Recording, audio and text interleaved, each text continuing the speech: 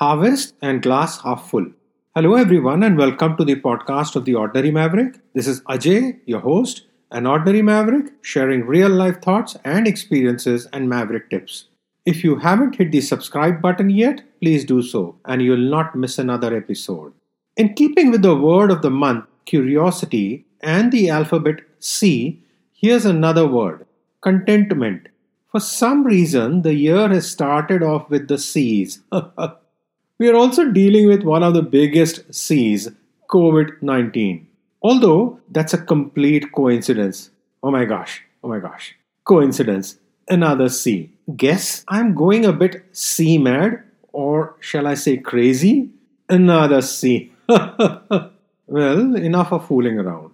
In my last podcast, I spoke about the 3C's approach to decision making and have been kind of mulling around with these thoughts in the first 3 weeks of the new year. Contentment is a very complex word. The dictionary meaning of the word is a state of happiness and satisfaction. It's an emotional, mental state, possibly being drawn from one being at ease with one's situation, body, and mind. More like a peaceful state of mind. So, as we begin another year, I was reflecting on what makes one feel contented. And are there special times or occasions that help us acknowledge this feeling even more? Evidence shows that giving thanks, feeling gratitude, all helps us feel contented. I came across some interesting information. Celebrating harvests. Just last week, the Indian subcontinent celebrated the Harvest Festival. It's observed a bit differently across the different states in India, but all signify the same thing. Typically, the harvest festival celebrates the main harvest of that part of the world. As there are different climates and crops around the world, one can find celebrations of harvest taking place at various times at different places. The word harvest is derived from the Anglo-Saxon Herbst, autumn, or the Old High German Herbst. In fact, harvest has been a season of rejoicing from the remotest times. The common aspect across all these festivals is, of course, giving thanks. Thanks to the harvest. What's interesting is that regardless of the time of the year or the geography of this festival, there is always the community celebrations, the offerings of food, the coming together of families and friends. In fact, the harvest festivals have been celebrated since ancient times. Villages came together, cooked and had meals, often called the harvest supper. Special meals were cooked and distributed to all. And most importantly, thanks given for the harvest, all in all, culminating in the feeling of contentment. I remember we have celebrated the Harvest Festival all across the world as we traveled and lived in different parts. In India, the month of January has several harvest celebrations in different states. Makar Sankranti, Pongal, Uttarayan, Lohri, Magh Bihu, Bhogali Bihu are some of these. It's always been fun celebrating these with family and friends and especially enjoying the special foods and sweets that are associated with the festivals. And then, of course, one has the Thanksgiving celebration in the US, where families come together and give thanks around a special table, enjoying the Thanksgiving dinner together. In fact, there's not a single country in the world or a single community that does not have a harvest celebration. Isn't that fascinating? Shows how much importance our ancestors gave to life and the very idea of reaping what you sow, as well as creating these moments of celebrating together. It also reminds us that a good harvest can only come from good sowing, good preparation, right? I come from a farming background and spent a lot of time growing up on a farm in a village in rural India. I learned about plants, soil, preparation, sowing, harvesting, etc. from a very young age, and it seemed effortless learning as I was experiencing this in front of my eyes. Didn't have to learn it from a book or memorize it. Today's generation does have a challenge there. I remember some years back, we had a friend's daughter from the US visiting us, and we traveled out to the countryside for a few days. Well, along the way, we saw some banana plantations and I pointed them out. Never expected the reaction I got. It was like, oh, wow, is that a banana tree? Do bananas grow there? Can we stop? I need to take a picture. I was surprised and asked whether this was the first time seeing a banana tree, and she said yes. Never before I've seen a banana tree being photographed from so many angles and with such awe and wonder. It's like when a child was asked where milk comes from and he answered the local supermarket. He had no idea that milk came from cows or buffaloes. Now, don't ask me what a buffalo is. What has the world come to? In this era of digitalization, it's easy to forget that our kids are growing up without quite getting those real life experiences. The harvest festivals reminds us of the importance of the yield of a crop, and it also helps us understand all the preparation, getting the soil ready, the sowing of the seeds, the watering, the nurturing, everything we do to ensure there is a good crop needs to be celebrated and celebrated together.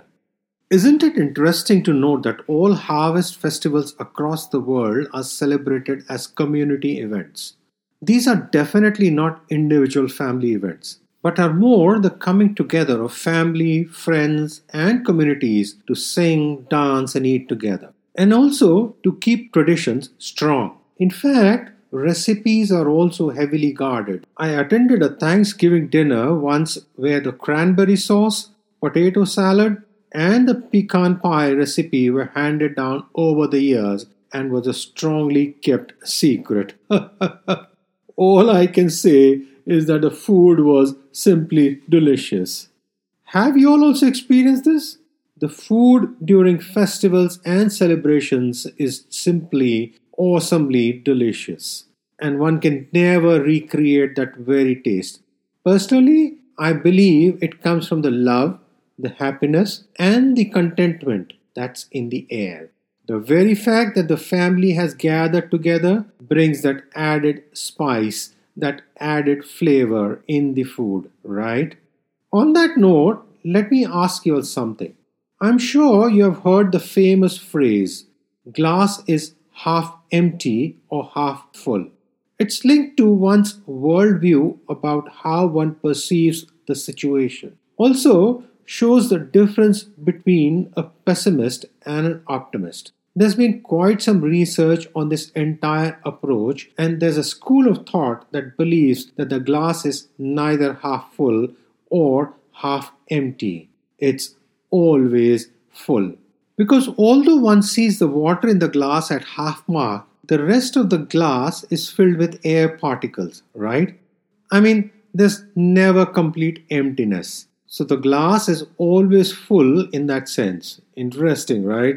It's January and we have just celebrated the coming of another new year. And this time, all this talk about glass half full or half empty reminds me of the time we have spent New Year's as a family. Just the four of us, my wife and two daughters in a small white Moorish village in Spain. Yes, it was something special. Our girls were still small, not quite teenagers yet, and we decided to do this family holiday covering Spain and Paris in a backpacking mode. Yes, you heard that right, backpacking.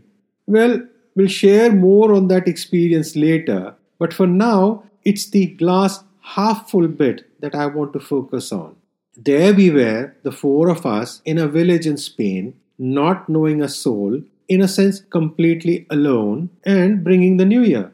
We went to the town square at midnight, celebrated with the town folks. The local church bell tolled at midnight. There were cheers and people laughing, wishing everyone a new year, and just the general feeling of joy. It's indescribable, actually, when you celebrate something with strangers. For that moment, you are connected. It doesn't matter that you haven't been introduced, don't know names, nothing.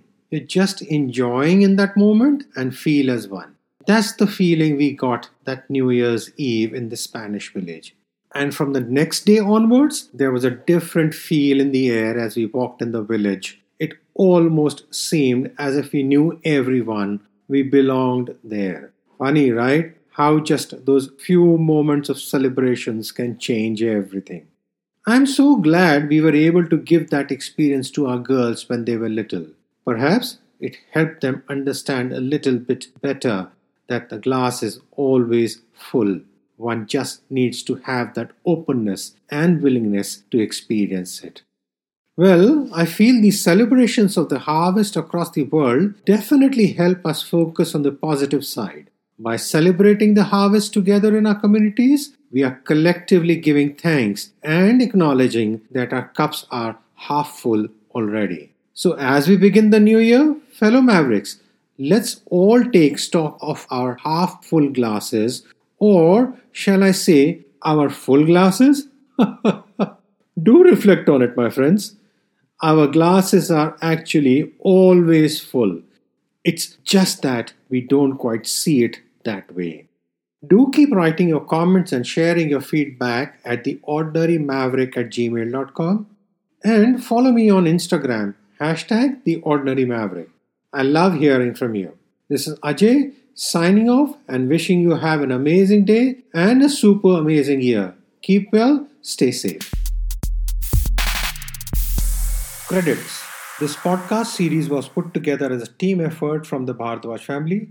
Concept, design, title, researchers and reviewers: Ajay, Sanjana, Avantika and Niharika Bhardwaj. Script, Sanjana. Cover design, Niharika. All rights reserved.